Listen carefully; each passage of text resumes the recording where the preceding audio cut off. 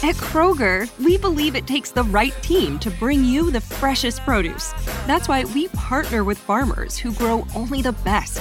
And that level of teamwork means better, fresher options time and time again. Working with farmers is what it takes to be fresh for everyone. Kroger, fresh for everyone. It's the big $10 sale, so mix and match and get 2, 3, 4, 5, or even 10 for $10 with your card. So many great deals. Kroger, fresh for everyone. We know you can't get enough of your favorite flavors. Luckily, Kroger Free Pickup makes it easy to grab what you need without any surprise fees. Whether it's extra buns for the barbecue or those chips you just can't quit, start your cart with the Kroger app.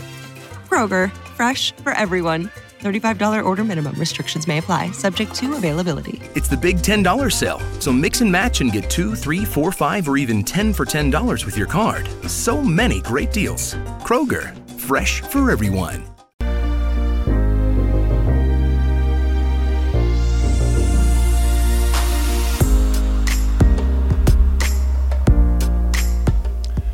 And welcome back, everyone. This is the X-Zone. I am Rob McConnell. We're coming to you from our broadcast center and studios in Hamilton, Ontario, Canada. And if you're just joining us for hour number 2 of tonight's show, welcome. And if you'd like to find out more about the X-Zone Broadcast Network and the fine programming we have available for you 24/7, 365, visit www.xzbn.net. Now, for the X-Zone TV channel, well, there's a little bit more complicated because, let me try to explain it to you. It depends where you are in the world. There you go. If you'd like to watch us on SimulTV, www.simultv.com, we're channel number 21.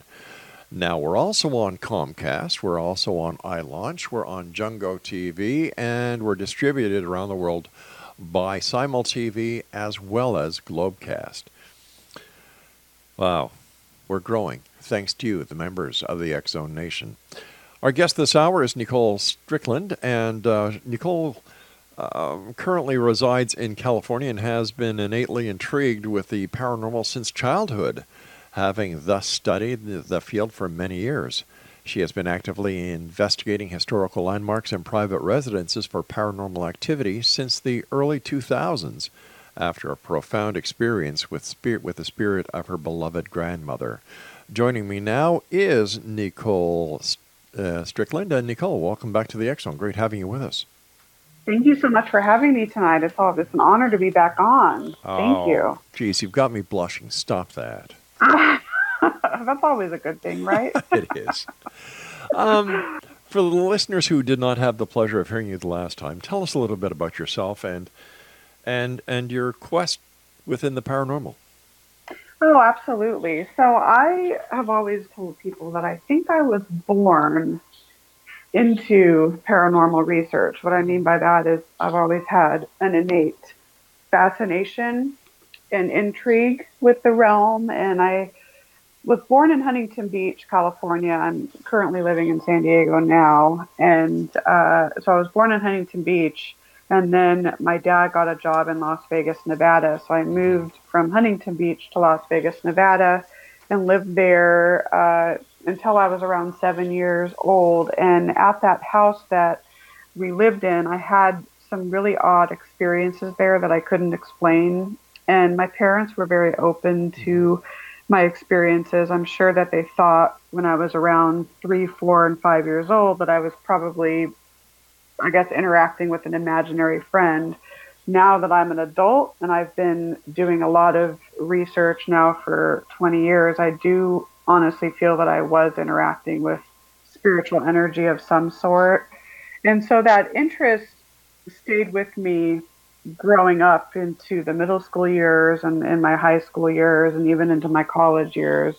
I got my hands on any book or article that I could read, and I had a very unexpected yet profound encounter the senior year of my college times at the University of Arizona. And it was one of those experiences that I never imagined that I would have. It just occurred. And so my mom's mother, so my maternal grandmother, and I share this story a lot on radio shows, So for those that haven't heard, she was diagnosed with congestive heart failure in 2001, so my senior year of college. And she called me, my grandmother, her name was Helen.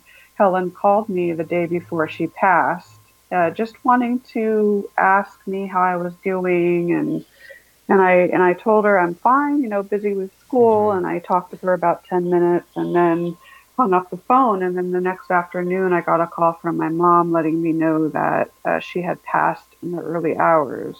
So of course I was extremely devastated. I was very close to Helen. And so I flew back out to San Diego to be with the family for a couple of days. And so once that weekend passed, I went back out to Tucson, Arizona, where the University of Arizona is based. And not right away did this start, but after about a week, I started experiencing odd phenomena in my apartment that I had never experienced prior. The doorknobs of my bedroom door and the front door would rattle and twist and turn by themselves. And I thought, oh, it's my neighbors. It's some sort of vibration caused by my neighbors. So I did these various tests, and I couldn't explain. I just couldn't come up with a logical explanation for why that was happening.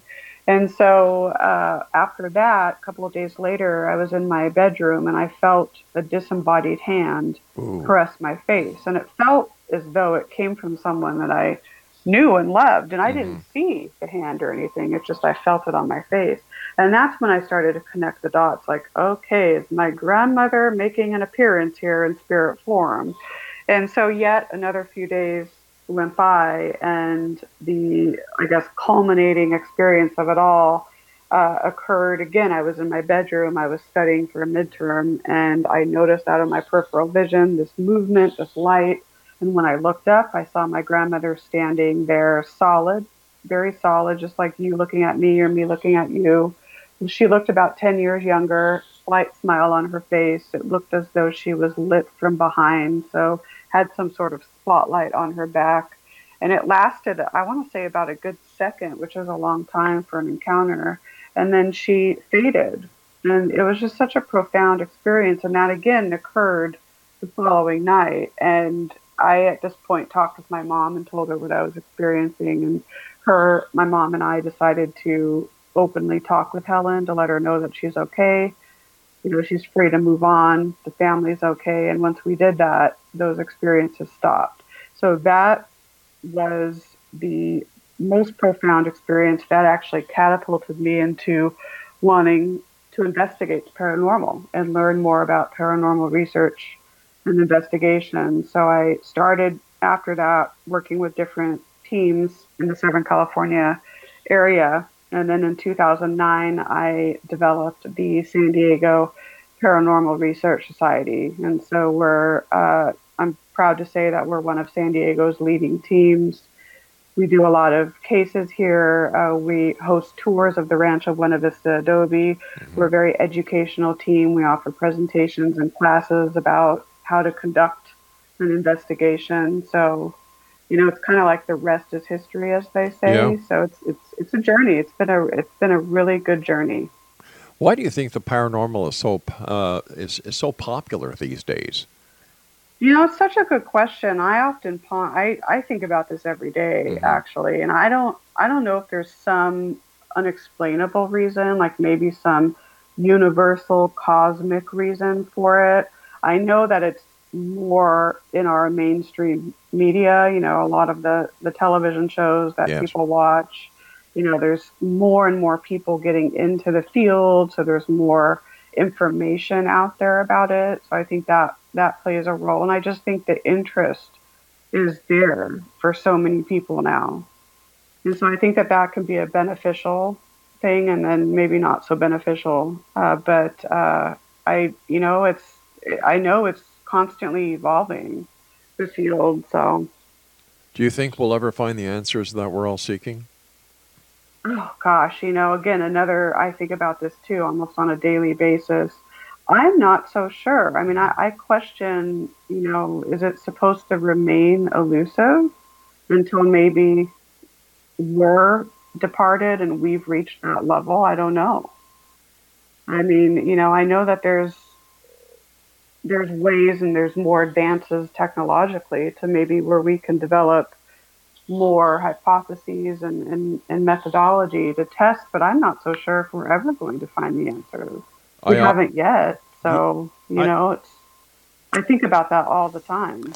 I often wonder if it's because we're not thinking outside of the box. We're trying to use modern technology, modern means, and modern techniques on a phenomenon that is so old that what we're using is totally antiquated and not applicable to what we're looking at.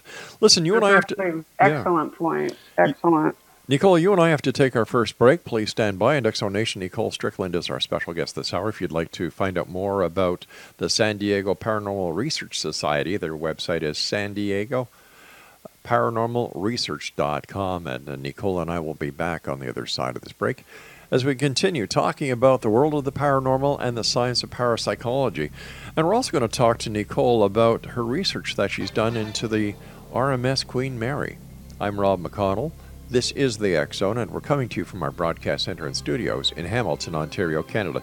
Don't forget, every Tuesday night, the X-Zone TV show on Cable 14 throughout Hamilton and surrounding areas. For more information, just go to xzonetv.com.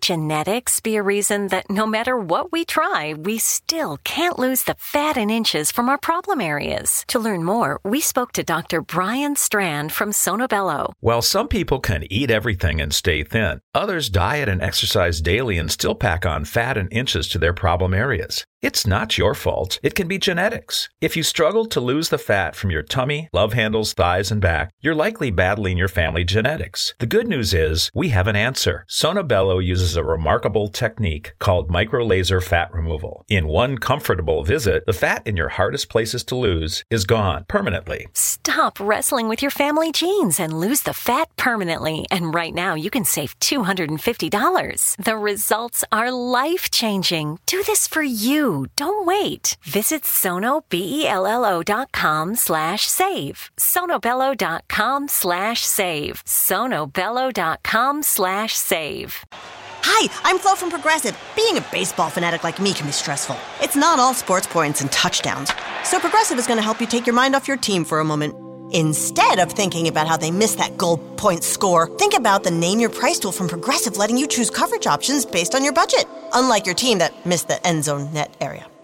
Well, anyway, hope this distraction about Progressive's Name Your Price tool was helpful. It sure kept me from thinking about all those penalty balls. Yay, sports! Progressive Casualty Insurance Company and Affiliates. Price and coverage match limited by state law.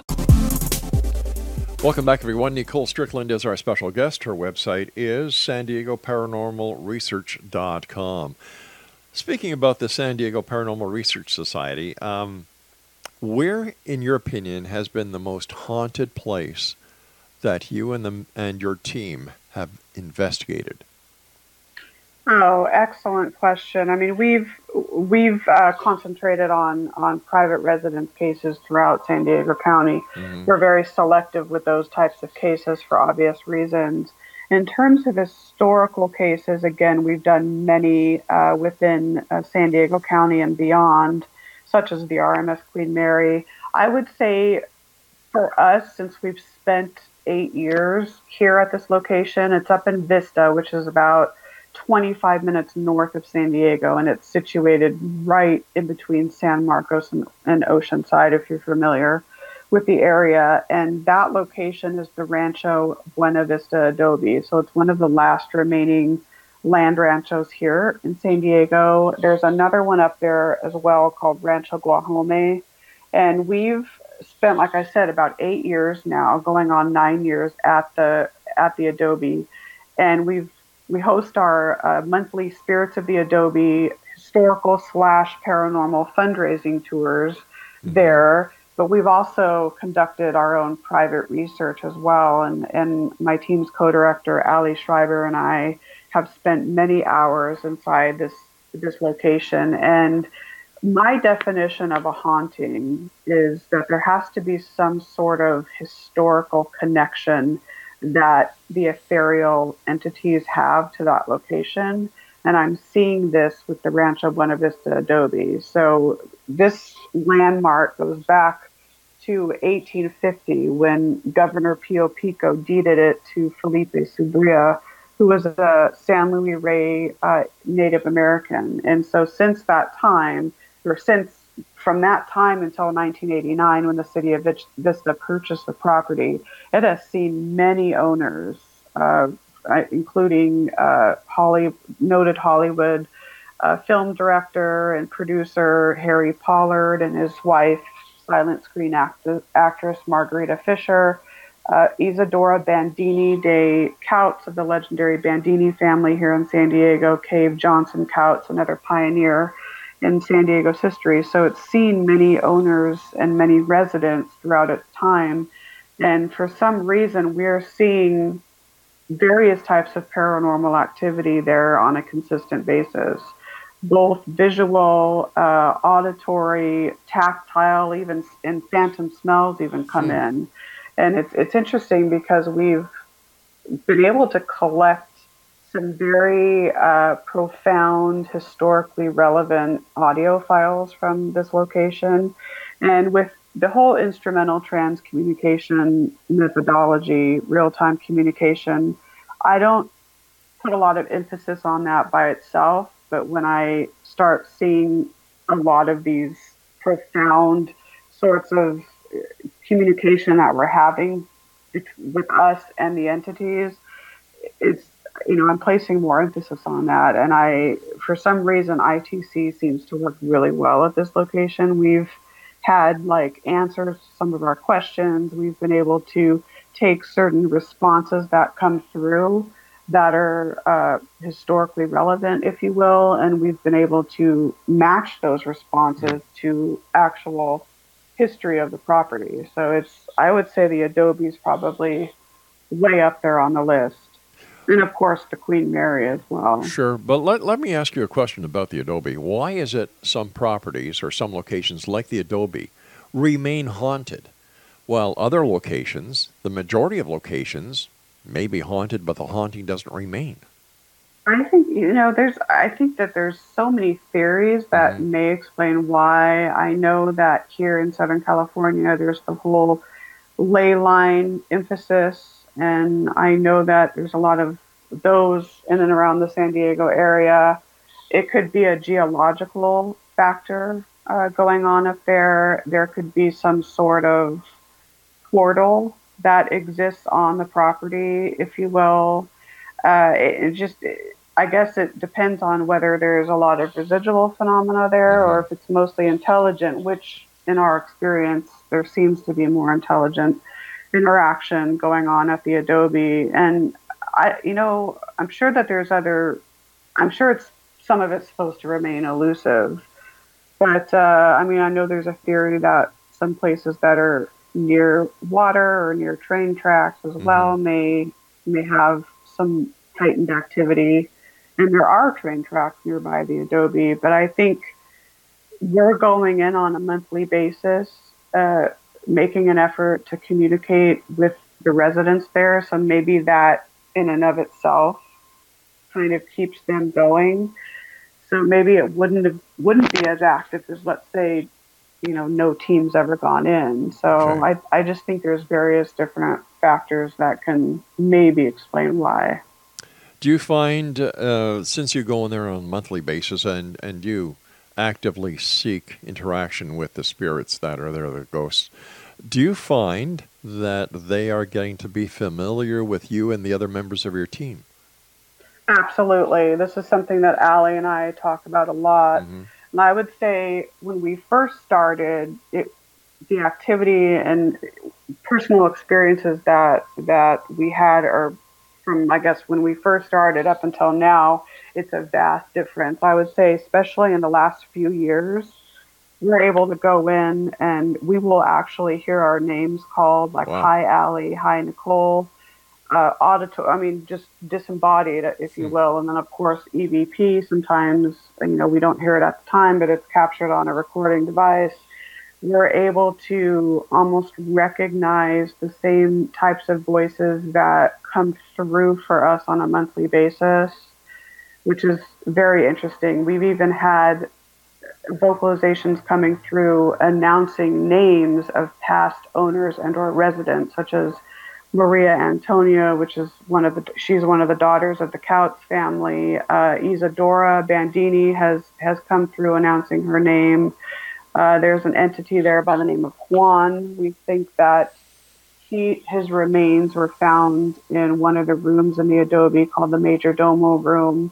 But it's just so fascinating. So I think, yes, I do think that they're starting to know who we are, and they know that we go in there with respect, and they know that we go in there with good intent. And I think that makes them feel comfortable to come through for us and our guests.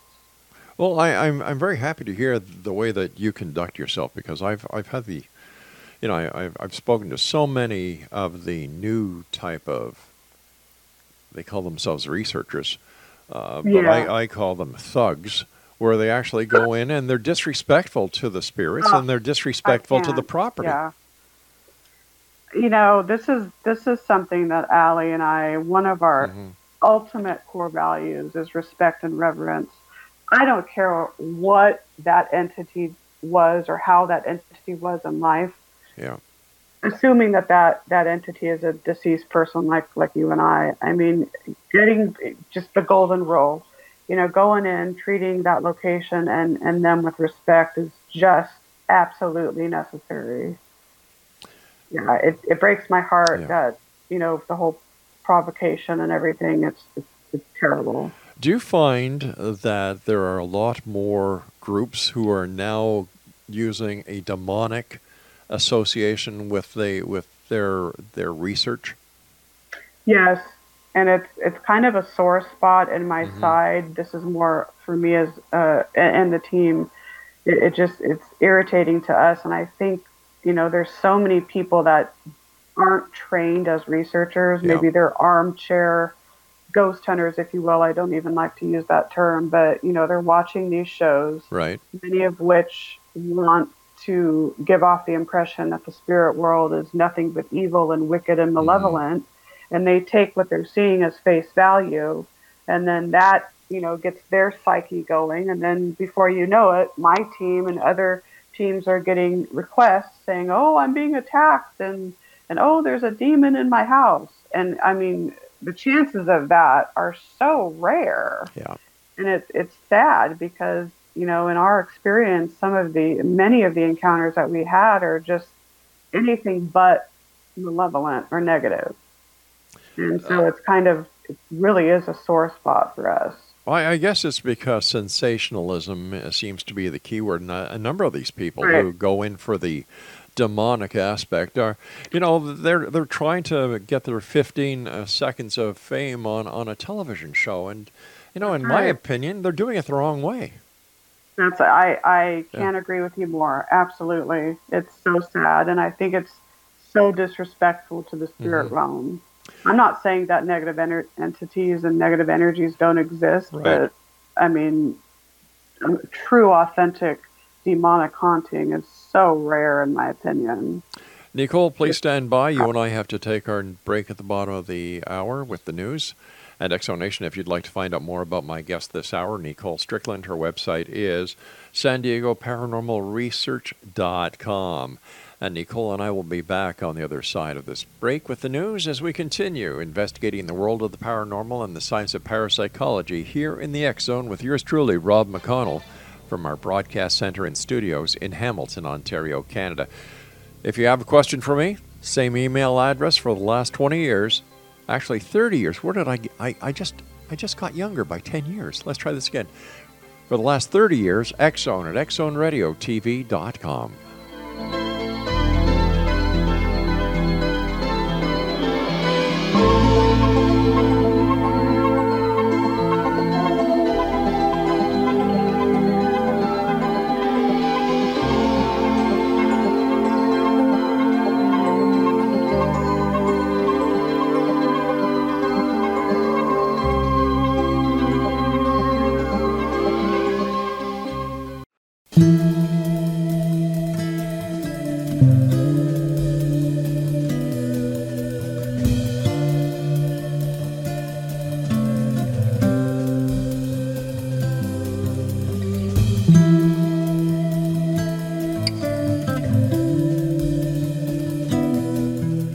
Welcome back, everyone. Nicole Strickland is our special guest this hour. Her website is www.sandiegoParanormalResearch.com.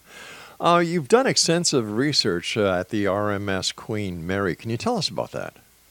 Oh, absolutely. I've actually spent about 15 years now, going on 15 years, both historical and paranormal research of the liner. And I've written 3 books about the ship, which are all sold on board as well, and of course on Amazon and Barnes & Noble.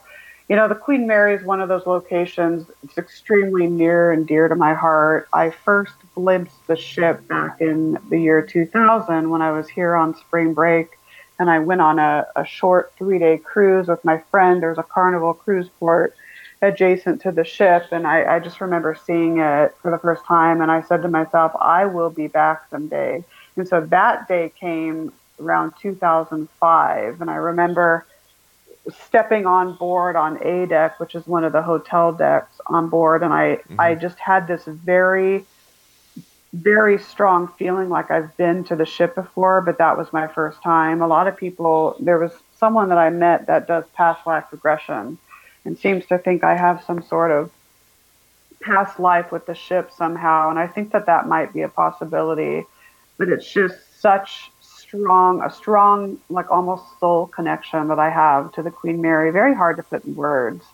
But I have had the opportunity to conduct with various teams many different investigations in numerous areas of the Queen Mary. So as you know, it's now situated in Long Beach, has been there since December 9th of 1967. I've investigated the former first and third class pool, the aft engine room, the boiler rooms, the bridge area, many different staterooms on board, the wheelhouse. I mean, you name it, and I've been there. And it's one of those locations I think that is extremely haunted. If any location in the world had the key to explaining exactly what goes on, maybe in the spirit world, I think the Queen Mary would have one of those keys. But why? Why is it so? Why is it so haunted? Like, it has no dark history. It wasn't. It didn't sink. It wasn't involved in a wreck. You know. So why do you think the Queen Mary and not other ships? I know other ships are haunted, but not to the extent that you and other investigators have found the Queen Mary out to be. I think that there's an elusive reason that we're not supposed to know, that maybe only the ship knows. And some people may call me nuts for saying this, and that's fine. But in my experience, I think the ship is very much alive. You know, she has her own thoughts, her own emotions, her own feelings, and she communicates to certain people. She communicates to everyone, but she's drawn to certain people. And I think there's theories I think there's more than one reason, and some of which is obviously going to remain elusive, but of course it sits in a body of water. We know that water is a conductor for electricity. There's my friend Tony Ashland has a very interesting theory. He was a former crew member on board, and he does amateur radio operation. And he told me once, he said, Nicole, I think the Queen Mary is one big giant transmitter and receiver, because she has the EMF grounding plane in the bridge. She has miles of copper wiring. And in the former first and third class pool, there's quartz ceiling. There's bits of quartz on the ceiling. And so he said, that's all you need really to make a, like an amateur crystal radio sort of thing. And I said, God, that's so profound. So I think there's, that could be a theory. I think there's a psychokinetic reason as well. There's so many people going in and day out, wanting to connect with the ship and wanting to experience her many different resident energies. So I think that can play into it. And I also think that, think of the amount of people that have been on board, such as myself, that fall in absolute love with the Queen Mary. I've talked with former crew, former passengers, even veterans that sailed on the ship during World War II. And they've, many of them have said, God, there's just something about the ship. I never wanted to leave. I got upset when I had to leave. It was just like being at home while on board. So maybe, for many of the people that are no longer with us, that sailed on board, maybe they are coming back in spirit to pay their respects and to still be with the ship. So I think there's all these different theories that kind of work together to potentially explain why. But there's something very, very profound going on that ship. It's a beautiful thing. What kind of paranormal activity did you witness while you were doing your investigations onto the Queen Mary? I would say different types of personal experiences I've had, different types of data that I've collected. Mm-hmm. I would say the ship is known for more visual types of encounters. People have seen full-bodied apparitions, partially manifested figures. The shadow figure phenomenon really prominent, especially in the pool room. Let's see, EVP captures audio, and I would say audio and visual are the two prolific types of, I guess, data that you can collect on the Queen Mary. Many different disembodied vocalizations, various EVP captures. Let's see, ITC sometimes, depending on where you are on the ship, seems to work, especially in the R-deck forward area, in the rope locker area. People have had phantom smells, such as cigar smoke. And there's a lot of the soldiers used to smoke when they were on board. Winston Churchill sailed on the ship many times during the war. M deck was reserved for him, and he was known to smoke his cigars. So there's all these different types of paranormal phenomena. In my experiences, though, visual and auditory seem to be the most prolific. It's amazing. It certainly sounds amazing. And yes. What was it like the very first time? I mean, besides having the experience of your grandmother Helen, when you saw her after she had departed for that 1 second, what was it like after you saw another apparition that could not be, thought of, well, it was my grandmother, I missed her, I saw her, but an apparition or a paranormal experience that had no direct connection with you whatsoever. What was that like? It was still very fascinating to me. Mm-hmm. And of course, I'm a very analytical type of person. And of course, I've had many sightings of apparitions, including some of my most profound being on the Queen Mary. And my mind starts asking questions, like, who is, if I don't know maybe who the person is, like, who is this person? Right. Why am I seeing this person? Is this an intelligent interaction? Is it just meant for me to see this person? So my mind starts going in overdrive. And even though I may not have ever obviously met this person and know who this person is, it's still very important to me, because it's something that, I least expect, number one, but number two, it makes me want to find out and more about who he or she may be. So it's, and I find too in my research that, our senses, I think if we ignore our senses, that can be to our detriment. I think it's very important to use our senses when doing this sort of research. And I've noticed that my clairvoyant abilities have increased tenfold, I guess, doing paranormal research. I'm seeing more and more, anomalies with my eyes, and it's so intriguing. Do you think that's because you're using it more, that you're actually fine-tuning your own abilities? I think so. Sometimes I equate it to like a sport, in Mm-hmm. that everyone can kick a ball. Yes.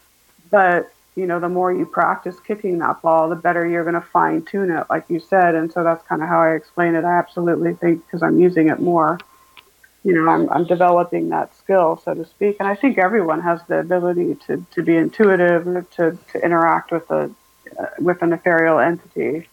Just it takes some work and more practice.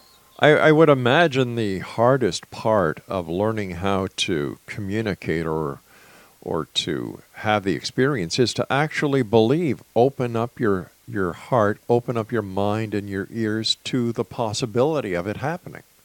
Right. That's a big key right there, and I have done that. I mean, I think it's You have to be open-minded. There has to be a healthy dose of skepticism when Sure. doing this work. If you go in so closed-minded, you may be, in a sense, closing the door to having very profound, unique experiences. Nicole, you and I have to take our final break. When we come back, I'd like to talk to you about some of the historical investigations that you've done. And Sure. let me ask you this question, and I'll give you a couple of minutes to think about it. Is there a difference between investigating a residential haunting or residential paranormal experience compared to the historical sites that you do? We'll be back on the other side of this break, so please stand by. And Exo Nation, if you'd like to find out more about Nicole, or if you'd like to find out more about the books that she's written, where you can buy them, visit her website at www.sandiegoParanormalResearch.com. And for information on the Spirited Queen Mary, visit the website and blog, spiritedqueenmary.com. I'm Rob McConnell. Nicole Strickland and I will be back on the other side of this break as we wrap up this hour here in the X Zone from our broadcast center and studios in Hamilton, Ontario, Canada.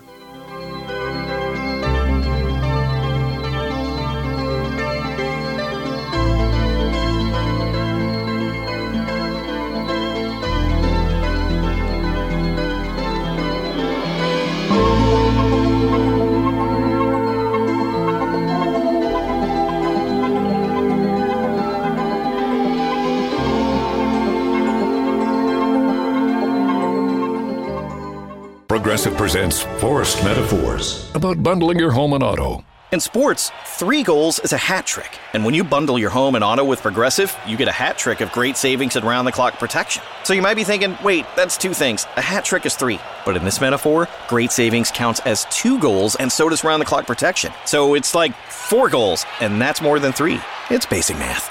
Forced Metaphors, presented by Progressive. Bundle and protect today. Progressive Casualty Insurance Company and affiliates. Discount not available in all states or situations. Hi, I'm Flo from Progressive. Being a baseball fanatic like me can be stressful. It's not all sports points and touchdowns. So Progressive is going to help you take your mind off your team for a moment. Instead of thinking about how they missed that goal point score, think about the Name Your Price tool from Progressive, letting you choose coverage options based on your budget, unlike your team that missed the end zone net area. Well, anyway, hope this distraction about Progressive's Name Your Price tool was helpful. It sure kept me from thinking about all those penalty balls. Yay, sports! Progressive Casualty Insurance Company and affiliates. Price and coverage match limited by state law.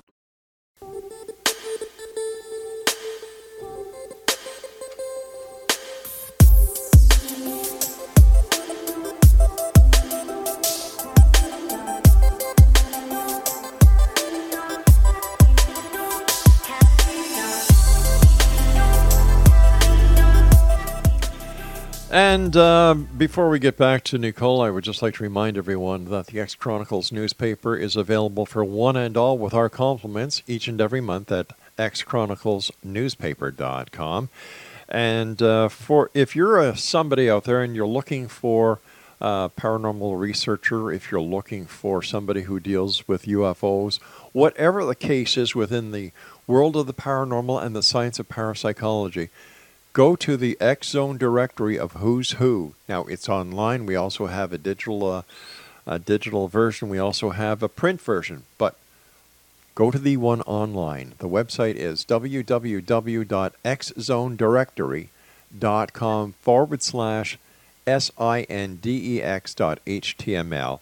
And you'll be able to use the search engine, look for the person that you're looking for, look for a group, look for a team in your area. No matter what you're looking for, it's right there. Now, if you'd like to have your team or yourself listed in the directory, xzdww.net.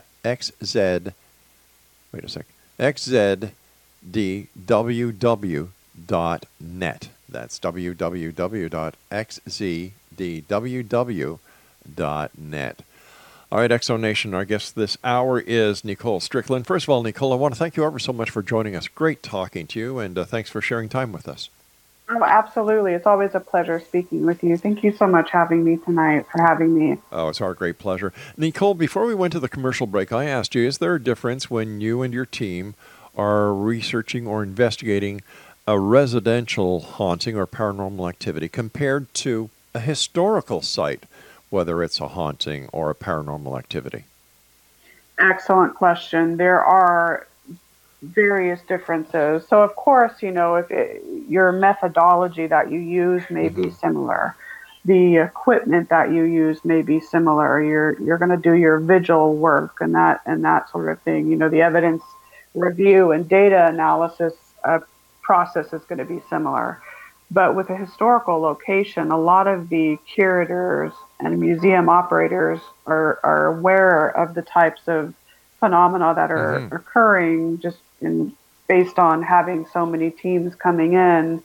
And of course, there may be some other eyewitnesses that come up frequently. But with a private residence, you're dealing not only with the psychology, I guess, of the energies that you're working with, but you're dealing with the various psychologies of the homeowners or the renters, let's say if it's an apartment. So we're very selective with taking on a case for various reasons. If we suspect, physical illness or mental illness or emotional instability or anything like that, we're not going to necessarily recommend doing a full-fledged paranormal research project. Or let's say there are 3 adults in the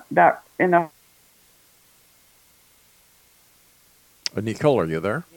And 2, let's say the others aren't, I would say that's reason for us to not, proceed with the investigation. Private residence work is a lot like, I would say, social work, so you have to take into account a lot more than just your typical going into a historical location and setting up your equipment and conducting your various methodologies. So there's, the client interview process with private residence cases is a lot more extensive.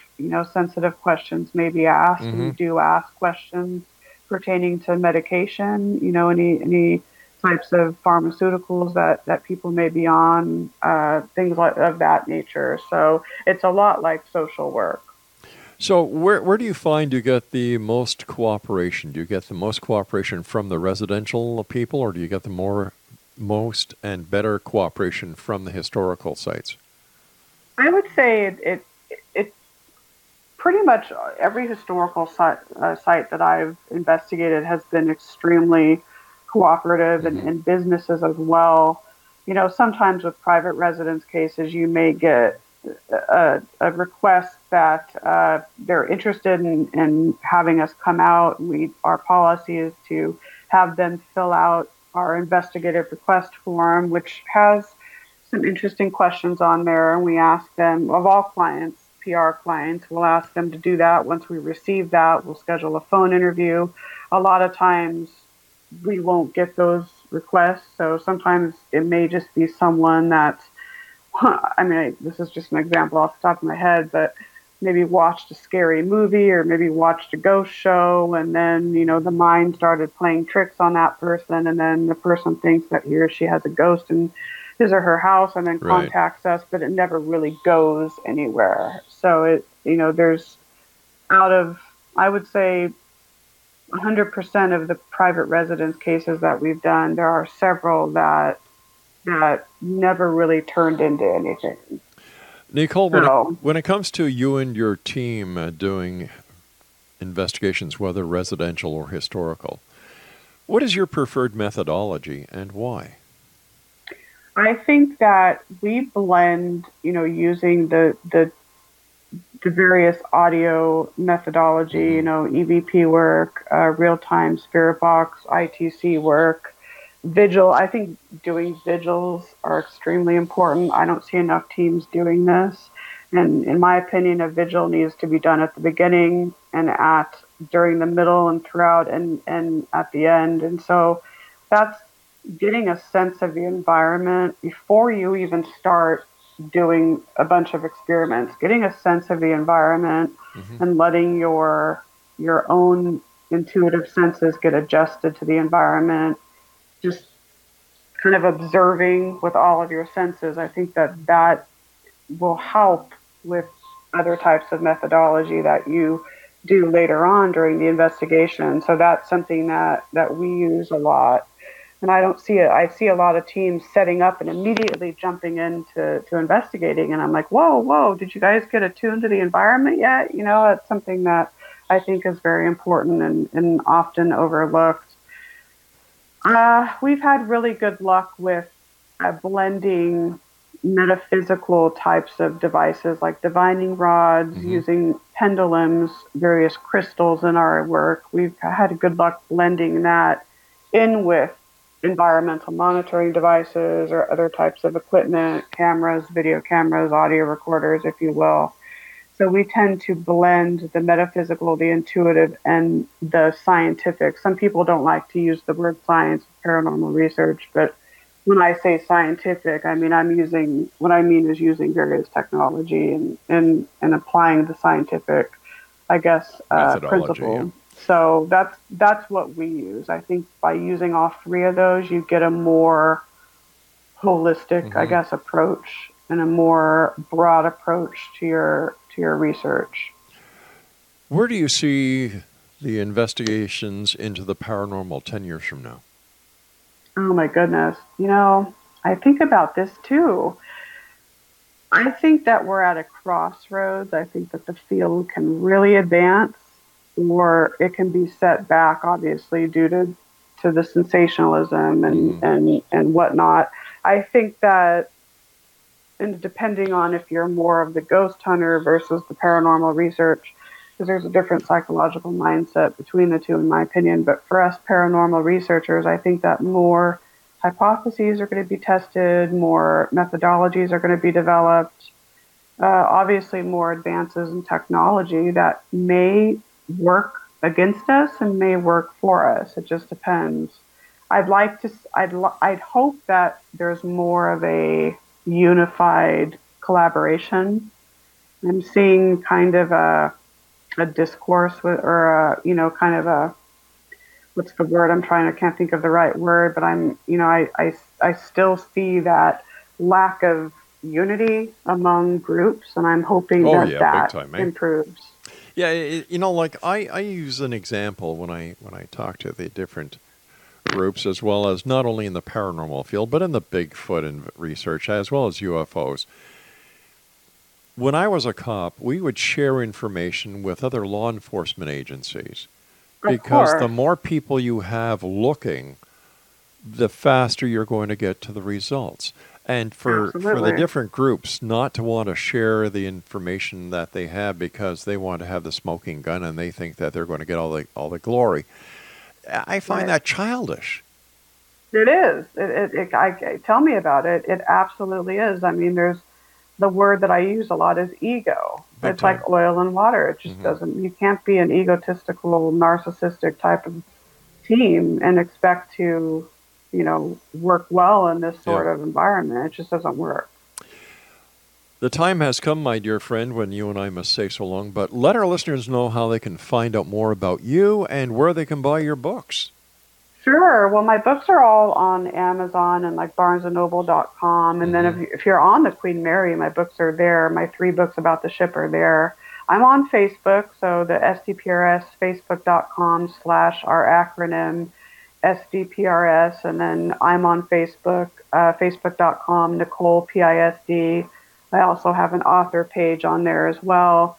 San Diego Paranormal Research.com, author NICOLE. STRICKLAND.com. I'm on Twitter at SDPRS NICOLE, and Instagram on Instagram at author NICOLE. I'm like thinking about author NICOLE Strickland for Instagram. So NICOLE, we have to say so long, sweetie, but do me a favor, come back and visit us again. You bet. Thank you so much. You take care of yourself, and X-Zone Nation will have all the information on how you can contact NICOLE on our website at xzoneradiotv.com. I'm Rob McConnell. I'll be back after the news, and for those of you who will not be joining us, always remember to keep your eyes to the sky and your heart to the light. I'll be back.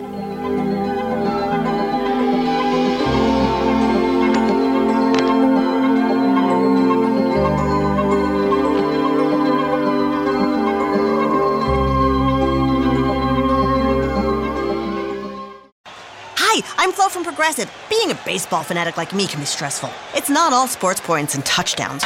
So Progressive is going to help you take your mind off your team for a moment. Instead of thinking about how they missed that goal point score, think about the Name Your Price tool from Progressive, letting you choose coverage options based on your budget, unlike your team that missed the end zone net area. Well, anyway, hope this distraction about Progressive's Name Your Price tool was helpful. It sure kept me from thinking about all those penalty balls. Yay, sports! Progressive Casualty Insurance Company and affiliates. Price and coverage match limited by state law.